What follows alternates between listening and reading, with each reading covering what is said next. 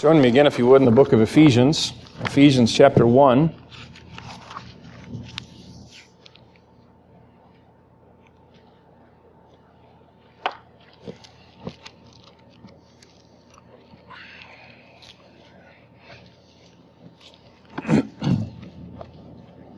Ephesians chapter 1, when you get there, if you'll stand, we'll just read some of these opening verses. Ephesians chapter 1, beginning in verse 1. Paul, an apostle of Jesus Christ by the will of God, to the saints which are at Ephesus and to the faithful in Christ Jesus. Grace be to you and peace from God our Father and from the Lord Jesus Christ. Blessed be the God and Father of our Lord Jesus Christ, who hath blessed us with all spiritual blessings in heavenly places in Christ, according as He hath chosen us in Him before the foundation of the world, that we should be holy and without blame before Him in love, having predestinated us unto the adoption of children by Jesus Christ to Himself, according to the good pleasure of His will, to the praise of the glory of His grace, wherein He hath made us accepted in the Beloved. Let's pray again.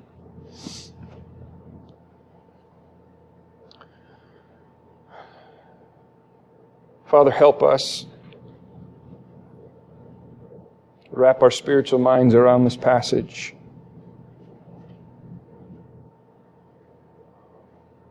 Lord, not just the communication of information, but a real heart-level understanding.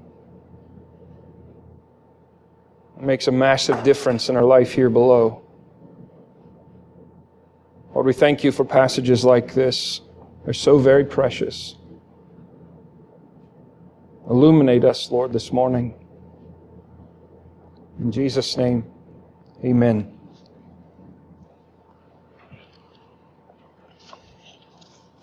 Now, I like to hike, but I am by no means a mountain climber. I really don't have much desire to be one.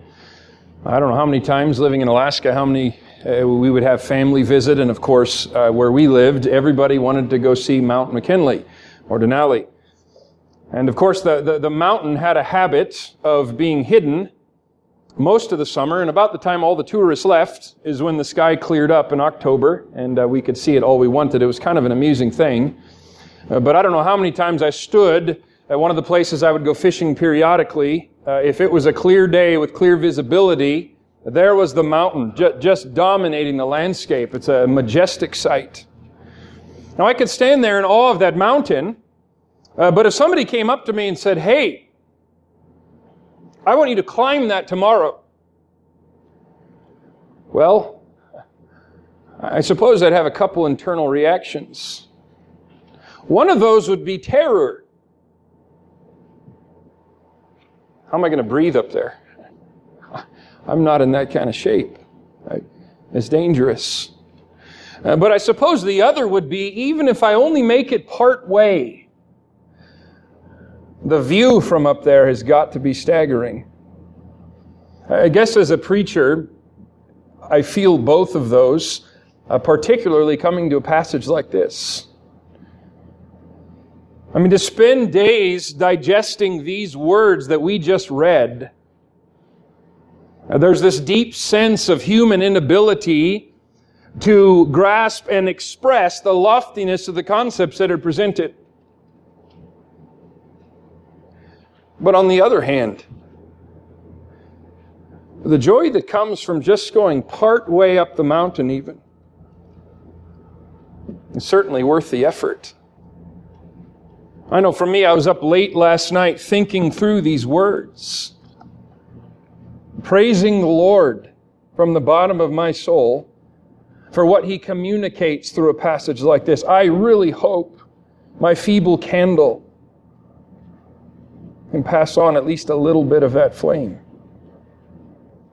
I wonder if you were burdened in your soul to write a lengthy letter to a dear Christian friend. Maybe, for sake of illustration, say it's a new believer who lives very far away. And what you wanted for them was success from God's perspective. Of course, we know God's definition of that word and the world's definition are vastly different. But what you wanted in your soul for this new Christian was for them to see this world for transient like it is, and to be as prepared as possible for the world which is to come. You sense the need to address the gravity of what it means to actually be a follower of Christ, a real disciple, in a world filled with deception and spiritual enemies. The fact that putting armor on was not mere hyperbole, that this is warfare. You wanted to give counsel regarding family and work relationships, how God places a premium on submission when that's rightly understood, and how there's no such thing as purely horizontal relationships. They're always presented in the New Testament as you and another person and the Lord. There are no purely horizontal relationships in the family or in the church or anywhere else. We always have to be thinking through the lens of how does God want me to relate to this person? Relationships without that dimension are very feeble indeed. You thought it would be helpful to tell this new Christian something about putting off the old man and putting on the new. The ongoing war with the indwelling sin nature that they still have. Something about spiritual gifts and their usages and the importance of the local church and the sobering possibility of self-deception. Let no man deceive you with vain words. Now, if you were going to write a letter like that for a person's spiritual well-being, I wonder how you would start the letter. I mean, you could start it with warnings about the danger of failure. Maybe you could highlight the blessings of obedience. You could start with statistics of how many who name the name of Christ live like anything but Christians, and the miseries involved in their families. You could talk about, maybe you could reaffirm your love to them and let them know the things you're writing are motivated by genuine concern for their eternal welfare. Maybe you could start with some kind of anecdote or story or illustration from a Christian biography to sort of arrest their attention and give them a practical example to strive after. Well, even improving from that, you could give a catalog of biblical commands, a reminder of all that's required of them. And friends, in all of those, there would be nothing wrong with that.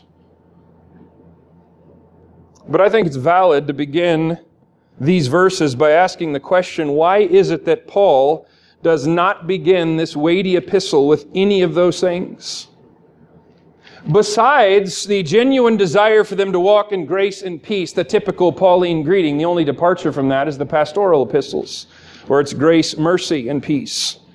But what he does instead is break out in a doxology of praise directed to God the Father. I mean, in the opening verses of this letter, it's like he's speaking to the people of Ephesus almost indirectly. It's like he's invited them into his own personal worship service, saying, now you sit here and listen while I praise the God of heaven. You can hear, but don't talk.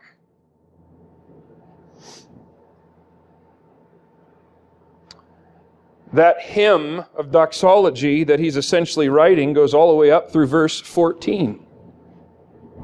Why would he do that? Friends, because the positional truths mentioned in a passage like this are the real foundation underneath the superstructure of the entire Christian life. I trust you know what I mean when I say positional truth, but in case somebody does not, let me explain. When I say positional truth, I'm talking about those things that God Himself does the very moment a soul trusts Christ. These things are irreversible, immovable, and eternal. They're truths that God declares about every single Christian person, without exception. Those truths form the bedrock for the rest of the layers of our own walk with God. At least they should. You know, it was back in the 12th century that construction on a certain famous bell tower at a cathedral in Italy began, and construction didn't move terribly fast on the project. It was over the next 199 years that this ornate and beautiful structure stretched up to its full height of 183 plus feet. Now, still today, roughly 900 years after construction started, tourists from all over the world still go to see this famous cathedral bell tower. And yes, its architecture is attractive, but it's famous for a reason the builders never intended. People don't go to the town of Pisa, Italy today to see the Tower of Pisa. They go to see the Leaning Tower of Pisa. The layers of the arches are impeccable. The symmetry and craftsmanship is outstanding, but the problem is beneath all of that. The problem is the foundation on one side of the building was too soft to support the weight of the building above, and gradually the entire structure over the centuries began to lean and lean and lean until modern-day architectural techniques stepped in and stopped the leaning. It's a little safe to stand under it now today. I'm not so sure it was centuries ago. But that's a fair picture of what happens in our Christian life when there is too much emphasis on what we do or don't do. And yes, that's important. That is very important. But what I hope we get in our minds is why Paul structures his epistles like this frequently is to lay foundation. And then the Christian life in the practical sense is built on top of that.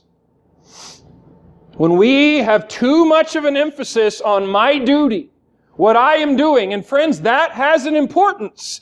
But when that is emphasized to the neglect of what you are in Christ, it's a guarantee the whole structure is going to start leaning precariously over time. I mean, if you survey the book of Ephesians, what you'll find is it's a catalog of things that you and I deal with on a weekly or daily basis. Yes, it's more technological today, but our life isn't that much different. Tell me, how many days do you wake up during the week when there's really, frankly, no need for the armor of God? How many times this week did you realize you didn't need to put off the old man anymore? That battle was over. How many of you found it takes absolutely no effort to biblically maintain family relationships?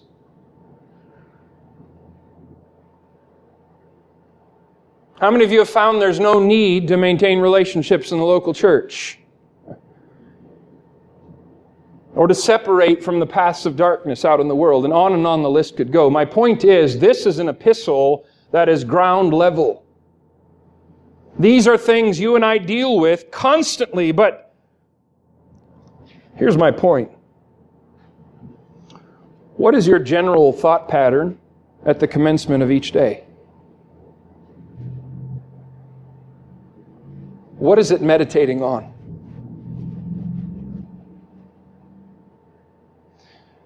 Do you wake up and you're dominated by failure? Your performance? What other people are doing? You're overwhelmed by the battle you have to face today and you're frankly intimidated by it. You're gripped with fear. You're going to fail miserably and dishonor the Lord. Or can you start your day like Paul starts this letter? With the lifting up of the eyes and the mind and the soul up to God in the heavenlies above all that happens on this earth. And to realize you as a Christian have a settled position that cannot change ever. It's never going away. Friends, it's only through the lens of positional truth that temporary battles are won on a consistent, ongoing basis. We were reading in our family devotions through the book of Acts, and we got to Acts 16 last night. I love that chapter. Do you know the story of Philippi? Here's Paul and Silas. The clothes are torn off and they're publicly beaten, and then they're locked in the stocks and they're sitting there in this dark cell. Now, what's that I hear coming out of that cell? And at midnight, Paul and Silas prayed and gave thanks to God. Why? Because the ministry was so successful at that point?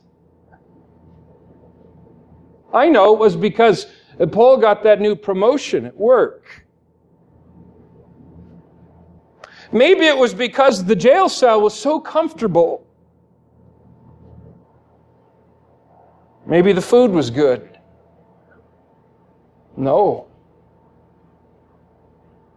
Friends, we talked about it in Romans 8. What gives that disposition is having eyes to look unto the hills beyond this barren land and see that our position in Christ can never, ever, ever change.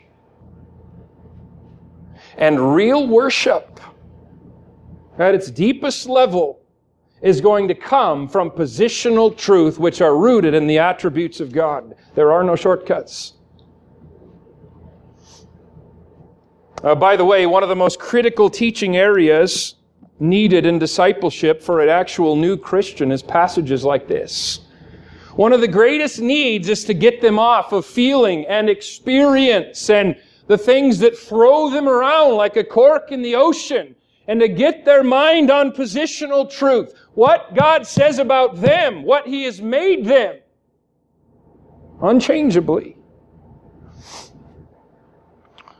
Now, the declarations in this passage extend up through verse 14 to all members of the Trinity. That's how we're going to examine it. We're only going to get through the first today. But here's what it's saying. The Christian person is chosen by the Father, redeemed by the Son, sealed by the Spirit. If you are in Christ, that's you. Chosen by the Father, beginning in verse 3. Notice that first statement. Blessed be the God and Father of our Lord Jesus Christ. That word blessed is where we get the word eulogy from. It means to give thanks or praise or to speak well. Now, interestingly enough, that exact Greek word is used 8 times in the New Testament, and every time it's speaking about God the Father or the Lord Jesus Christ. And oftentimes what it is a spontaneous burst of praise. It's like the Spirit is overwhelmed over the attributes of God and the stability that He's granted us by His sovereign mercy and grace. One example I think of is Luke chapter 1, verse 68. Here's Zacharias, father of John the Baptist. He's been rather quiet the last 9 months as the angel struck him dumb. The son is born, they name him John, and all of a sudden his tongue is loosed, and what's the first words out of his mouth? Blessed be the Lord God of Israel, for He hath visited and redeemed His people. So Paul is beginning this by saying, let's pause right now and deliberately magnify His wonderful name. Let's let everything and everybody fade into the background for a while. And once I see that clearly, then I can deal with everything else. But not until then. Now, before we go much further, I think I need to point out the flashing sign that reads "For Christians Only." It's posted over the doorway of this text. Who are we talking about this morning? Notice verse 1. He's writing to the saints which are at Ephesus and to the faithful in Christ Jesus. You hear that description? Saints, faithful. As a reminder, what is a saint? A saint is not a person who's trying extra hard to impress God and give to the poor and deny themselves food or other things. A saint is not somebody who spent their life locked away in a monastery or convent.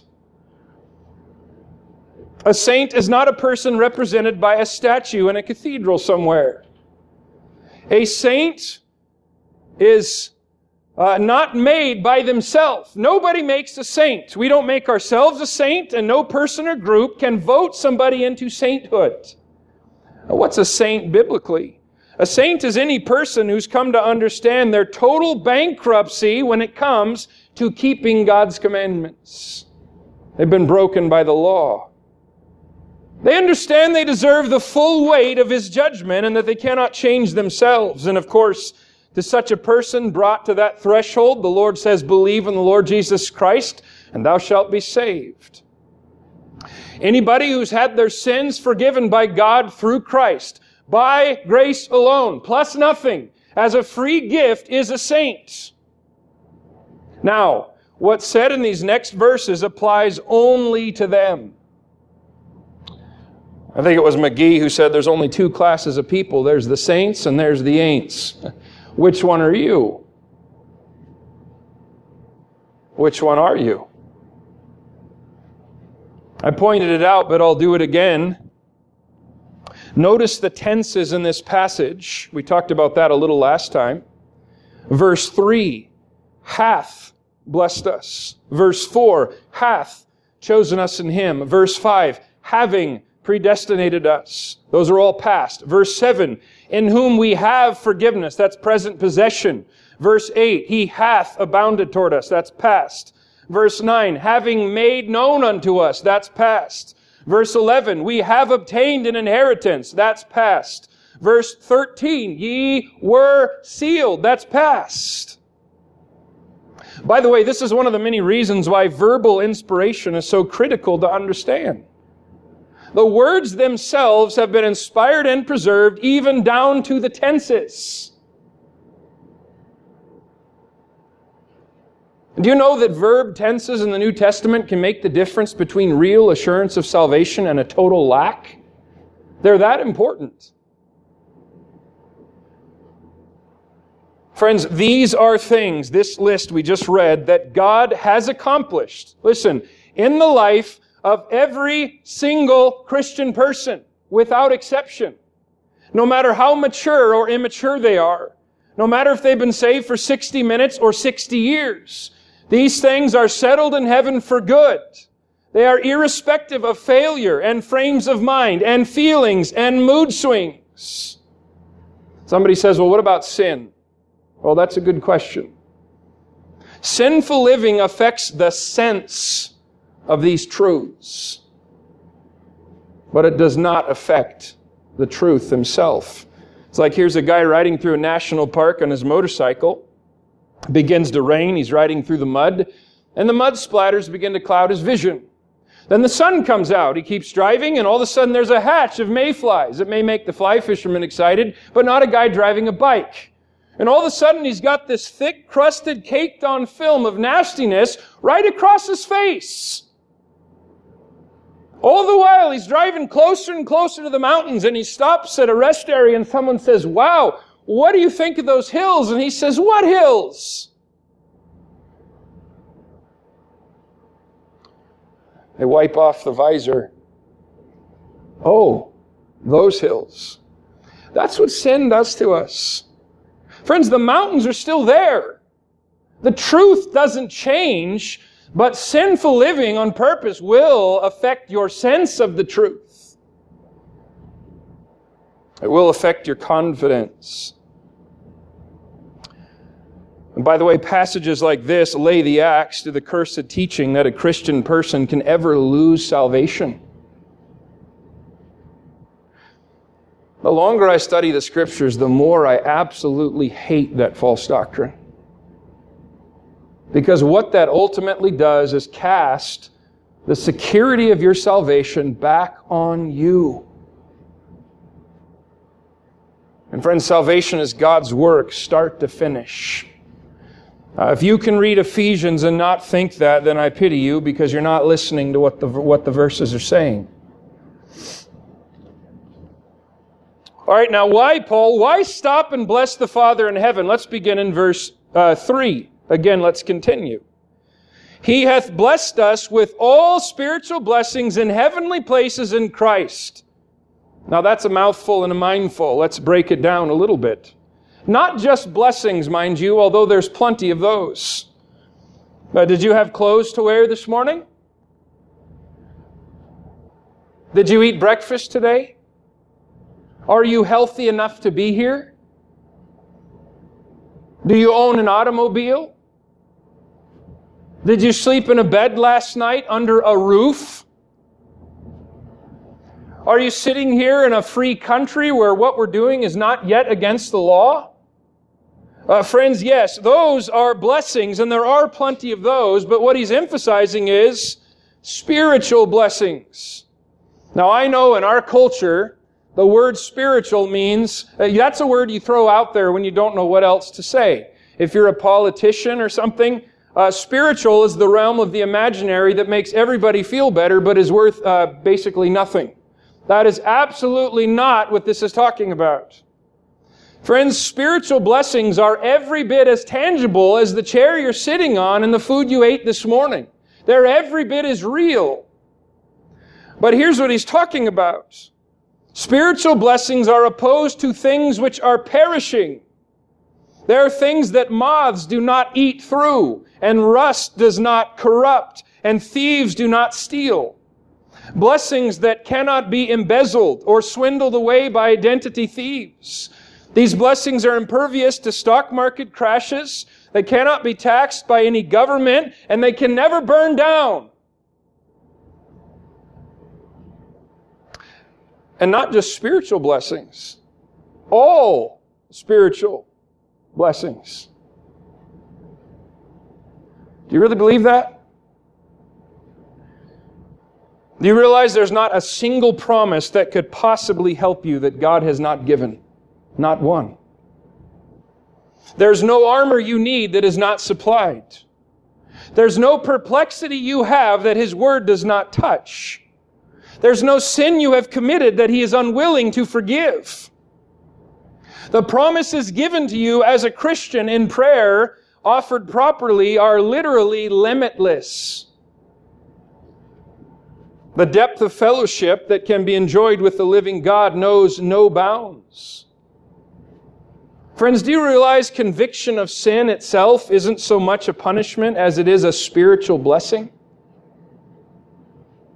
It's God trying to keep you from being destroyed. Oh, I wonder if I asked you, what's better, Novocaine or pain? Well, if you're about to have a tooth ripped out of your face, you might be tempted to say Novocaine. But let me challenge that notion for a moment. The same Novocaine that temporarily takes away the sense of pain also makes it possible for you to chew a large hole right through the side of your face and not even know it. Why? Friends, because pain is a blessing to keep you from being destroyed. Conviction is spiritual nerves. And when they get touched, they hurt because God does not want you torching yourself or chewing a hole in your spiritual face. Even that's a blessing. With God's spiritual blessings, we could obviously add to that list a great amount. This passage does so. There's no expiration date. There's no strings attached. There's no fine print. There's nothing missing or needing any improvement whatsoever. The spiritual blessings God gives are as infinite and pure and changeless as God Himself. And these blessings are in heavenly places in Christ. Remember, that's the theme of our verses for the year. Now, what does that mean? Oh, it means a lot of things. I like the way Schaeffer put it. Here's what he said, talking about that phrase, in Christ. To be in Christ, which is the portion of all who are saved, is to partake of all that Christ has done, all that He is, and all that He ever will be. Friends, to be in Christ is to be as secure as He is. It's to be as loved of the Father as He is. It's to be as blessed of the Father as He is. I've often reminded people over the years, particularly those wondering about eternal security, and I'll tell them this. Salvation is not in a place What you're telling me is when I get to heaven, I'll be past the finish line. And I would challenge that and say, my friend, the angels fell from heaven. Salvation's not in a place. It's not in a performance. Salvation is in a person, and His name is Jesus Christ. And if you are saved, you are as fully in Christ now as you will ever be. Period. Verse 4, these blessings are in keeping with the fact that He chose us before the foundation of the world. Friends, Bible-believing people need not run from or blush or apologize at the mention of the Bible teaching on election. I really wish sometimes the whole Calvinism-Arminianism debate could just be thrown out the window. Because both of those, when taken to extremes, are positions where theology dictates your view of the Scriptures. Hyper-Calvinism and hyper-Arminianism are two opposing extremes, both of which neglect vast tracts of what the Word of God actually says.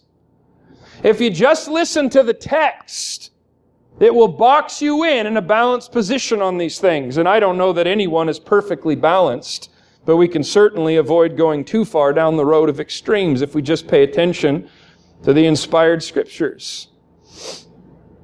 Friends, first of all, a right understanding of the doctrine of election or God choosing does not produce arrogance. Not even close. Somebody who struts in like a banty rooster talking about God choosing him doesn't have a clue what he's talking about. Friends, a right understanding of God choosing you produces worship and humility and thanksgiving and wonder. Secondly, election is a truth that belongs only to Christians. You never see the Bible giving the gospel, come to Jesus if you're one of the elect. Never. Every time it is whosoever will may come. That is the offer of the gospel. Forget the seeming contradiction. We're going to stick with what the Scriptures actually say. My mind can't reconcile it. You know that. I've said it many times.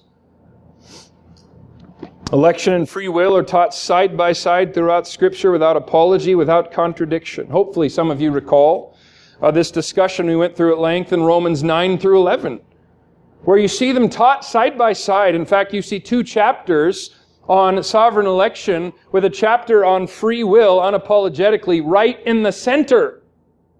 And God does that absolutely on purpose.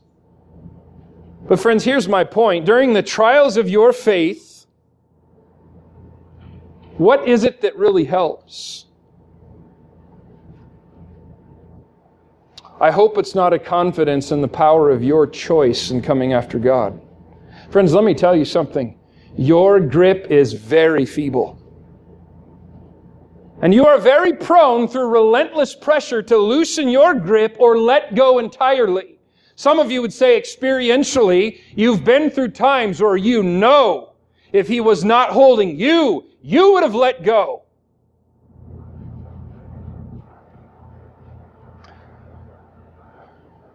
What keeps us spiritually sane is not that we chose God, but that He chose us. Remember the words in 1 Peter 1:2, elect according to the foreknowledge of God. Now we're just going to touch on these quickly. My goal is not to stop and go through these in great depth. I want to walk through them with some speed. Remember what foreknowledge is. To know beforehand. But foreknowledge is not the same as omniscience. Foreknowledge is not the same as God knowing everything in advance. Foreknowledge is only mentioned of believing people. Foreknowledge is an intimate, identifying knowledge you can trace all throughout the Scriptures, like when God told the Jews, "You only have I known." It didn't mean He's unaware of everybody else in the world. It meant He placed this identifying, electing knowledge on them and chose them for His own sovereign reasons. That's what that's talking about. So, election is based on God's foreknowledge, but the Word of God never gives us the content of that foreknowledge. You will never find a complete answer in Scripture for why God chose you. He's not going to tell you. and He doesn't have to tell you. I don't think we could even fathom it if He did tell us. And friends, we have to trust Him that no good thing will He withhold from them that walk uprightly, including understanding some of those mysteries. If it was beneficial for you to know, He would tell you, and since He does not, you can conclude it's not for you to know, at least right now. Remember the words in Romans 8:30? And by the way, the reason I say foreknowledge is not the same as omniscience. The Arminian position would say, well, God foreknew you. He knew in advance that you were smart enough to trust Jesus, and so He picked you to salvation. That is so disgustingly blasphemous, I don't even know what to say. That so misses the picture and places it back on man. No. What's the thrust of Romans 8:28? All things work together for good. How do you know that? It gives us the chain. Those that God foreknew, He predestinated. We'll talk about that word in a minute, in the next verse. Every single one He predestinated, He called. Every single one He called, effectually He justified. And every single one that He justified, Romans 8:29, He said He glorified. He treats it as past tense. Even though technically you're not glorified yet. Why did He do this? Not because of you, and He doesn't tell you why. Friends, He simply declares that He chose and leaves us to worship Him in response. But know this, here's the point. From God's side, He came after you first.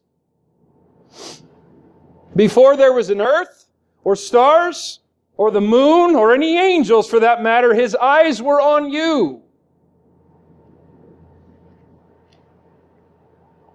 Chose us to what?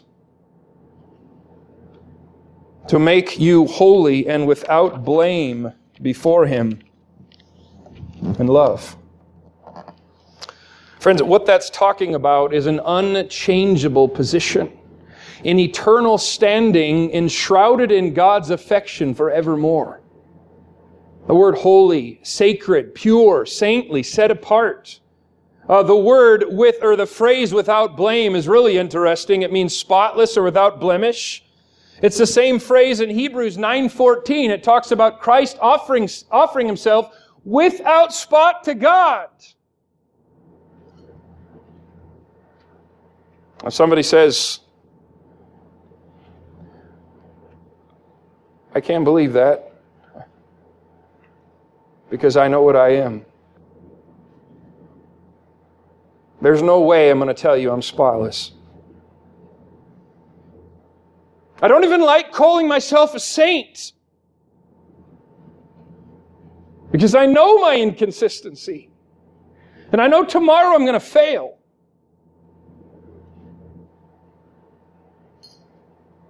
Friends, listen, when it comes to standing a position before God, it does not matter how you feel about that. God declares of you, if you are a Christian, your position eternally before Him is holy and without blame.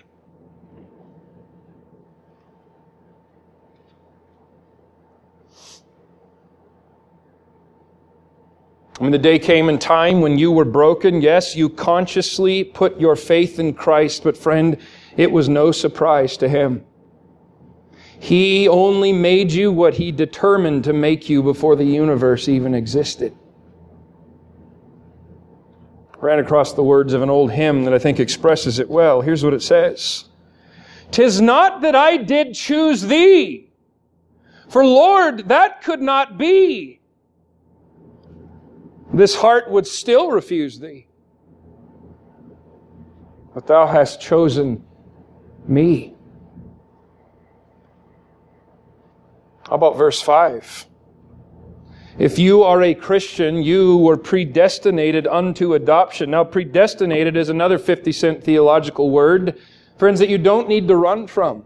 You know, it's a grievous thing that many of the Lord's people are almost scared of words like this because they think they're just cannon fodder for arguments, when the whole reason these are given is to cause you to burst forth in spontaneous praise? Do you know words like election and predestination are astounding possessions for the Christian? The very bedrock of our daily life. The word predestined, in the Greek is proorizo, pro meaning before or beforehand. Orizo is where we get our word horizons. Hopefully some of you remember this also from Romans. So before horizons, what it means, the idea is determining boundaries beforehand. And I'll point out again, foreknowledge and predestination, both of those are only said of believing people, only. This is a truth that belongs to Christians. If you are in Christ, friends, that means God has had your boundaries marked off for eternal good since eternity past. Why weren't you born in the 3rd century? Or the Middle Ages, or the Dark Ages?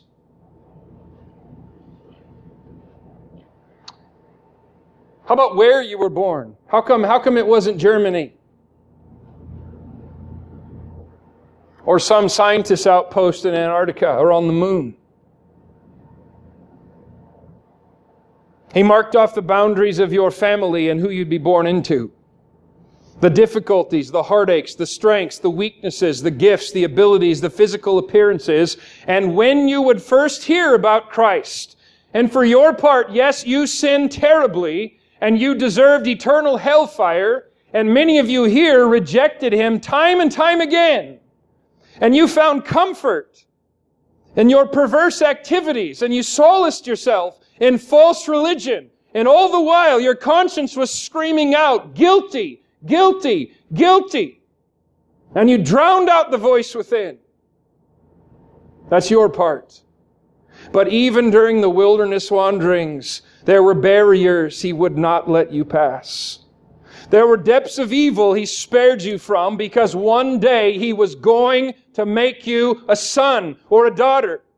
And when you came and knelt at that cross, from your perspective, this was something new, but from His, He was expecting you all along. He had marked out your boundaries for adoption. And the word adoption doesn't so much carry the idea of finding a baby to take home.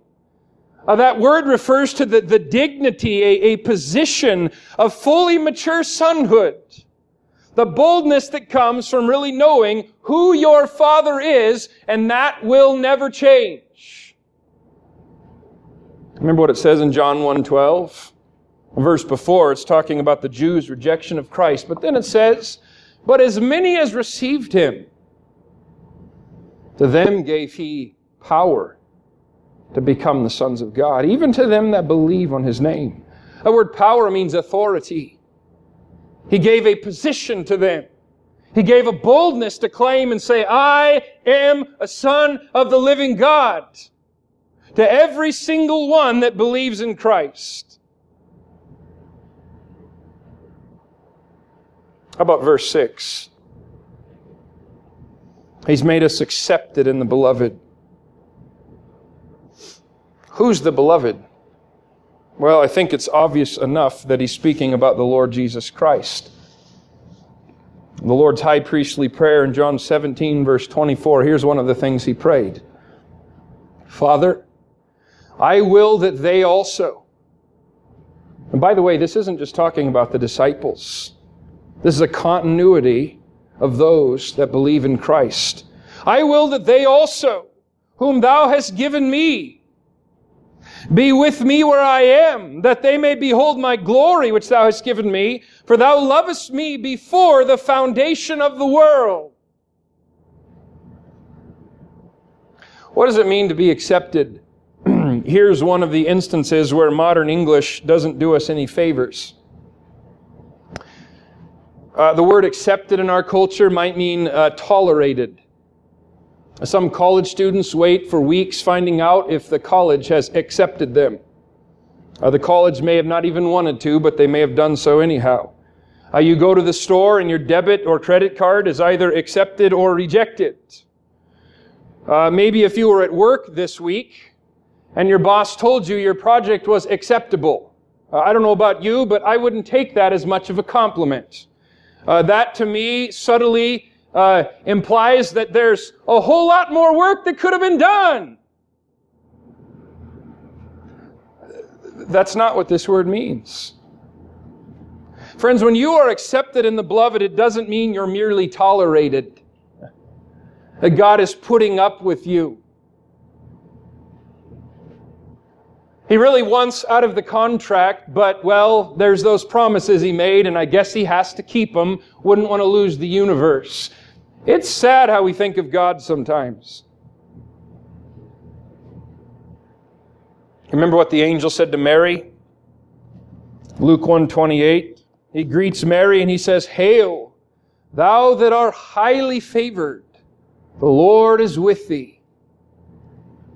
And maybe you've read that and said, wow, highly favored. Well, I guess Mary is pretty special. Do you know the same Greek phraseology between that highly favored is the exact same word when it says, you have been made accepted in the beloved. It's like the Lord's coming to you and saying, "Hail, thou that art highly favored. The Lord is with thee."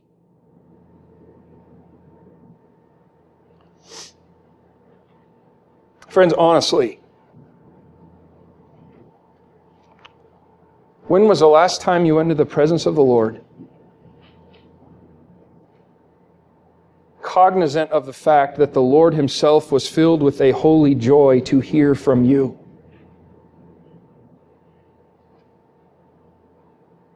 Not because of all the things you've done, but because He has made you holy and without blame and placed you in Christ in love for good. Somebody says, "But I failed." Well, confess your sin. But friends, though you grieve Him terribly, you cannot make Him stop loving you or desiring your highest good or being willing to forgive you. I mean, think about your life for a minute. Over here, you've got one timeline. And it goes from here as far as the eye can see into eternity past. And all through the length of that timeline, which extends back beyond when time even existed, the Lord had placed His love infinitely on you that could never change. And then from here forward, here's another timeline. And there's you glorified in the heavenlies, and the Lord is already there too, just like He's in the past simultaneously. And there in that entire timeline, you find His love is set upon you without fluctuation. And then here in the middle of those two, you have this infinitesimal speck called your earthly existence. Why is it you have such a hard time believing He looks at you that way for the speck, when you can accept He looks at you that way everywhere else? Do you realize there is nothing you can do to make God not want fellowship with you? Somebody throws back, what about sin? Oh, sin will distance you from God. Sin will grieve Him, yes. But friends, the grief, if it is an evidence that He wants fellowship with you and invites you to repent and come back. Sin doesn't make God not want fellowship with you. His holy character demands He be distant from it if you won't repent. But make no mistake, He's ready to forgive all the time. And He cannot be any other way. Our minds cry out and say, why? Why would God bestow such favor on somebody like me? Look at the end of verse 5. According to the good pleasure of His will. There's your answer. Because He is God and He determined that it should be this way. Period. Verse 6. How about that one at the end of verse 6? Or the beginning. To the praise of the glory of His grace, That's a Hebraism, a Jewish figure of speech. It occurs at the end, by the way, of all three of these sections. Verse 6, verse 12, verse 14, in some way or another. But friends, here's the meaning of that statement. He did this to cause us to praise and worship and adore Him for the uniqueness and the wonder of His grace, the unmerited favor that He bestows on the vilest of sinners without any external reason whatsoever. God is never gracious because somebody or something outside of Him made Him that way or convinced Him to be that way. He is His own reason for everything He does. Period. Friends, the definition of grace that drags it out of God by something man does is a satanic perversion. When you knelt at that cross, figuratively speaking, and you put your faith in Christ, God did not become gracious at that moment. Your tears did not convince Him to forgive you. Your sadness did not make Him sad on your behalf. All you did was come the way He said to come and place your faith instead of in yourself and your own dead works. You put them in the substitute that He's provided, and He took your sins away. It was God being just like He is, and He can never change. It's unfortunate that concepts like election and foreknowledge have caused heated division and debate and strife for centuries. Or they've caused feeble fallen minds to dare to arrogantly demand answers of God that He will not give, or even charge Him with unfairness or unrighteousness. Remember, Romans deals with that too. God's answer to somebody arguing about His election is, "Shut your mouth, creature." That's effectively what you find. Because I am God. Remember the beginning of this section? Blessed be God. These truths are intended to humble us in joyful, continuous adoration and praise and thanksgiving.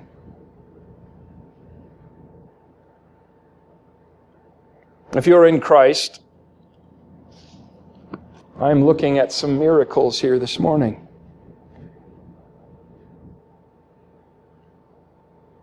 I'm looking at people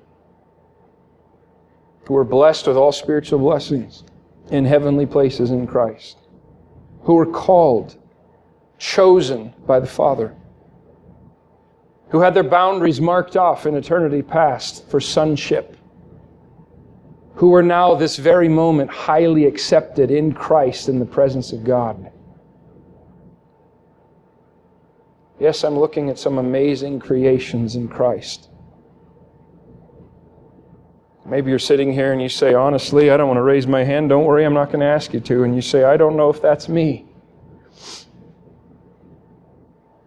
Friends, the message to you is not come to Jesus if you can, or come to Jesus if He'll accept you. You have no reason to think He'll not accept you. There's one thing that makes God not accept sinners, and that's when they will not come to Him the way that He prescribes. Nobody will go to hell who did not reject Him. Somebody says, well, I'm just thinking about it. Friends, thinking about it is a position. Not believing in Christ is a position. It's a choice. Your eternity hangs in the balance.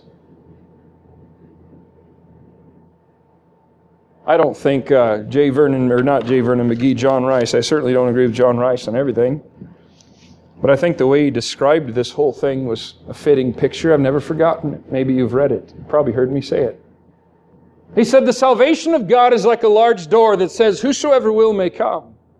And you walk through that doorway, and once you're inside, you turn around.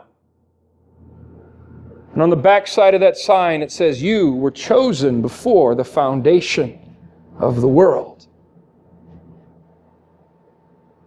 Friends, that is security. Let's pray.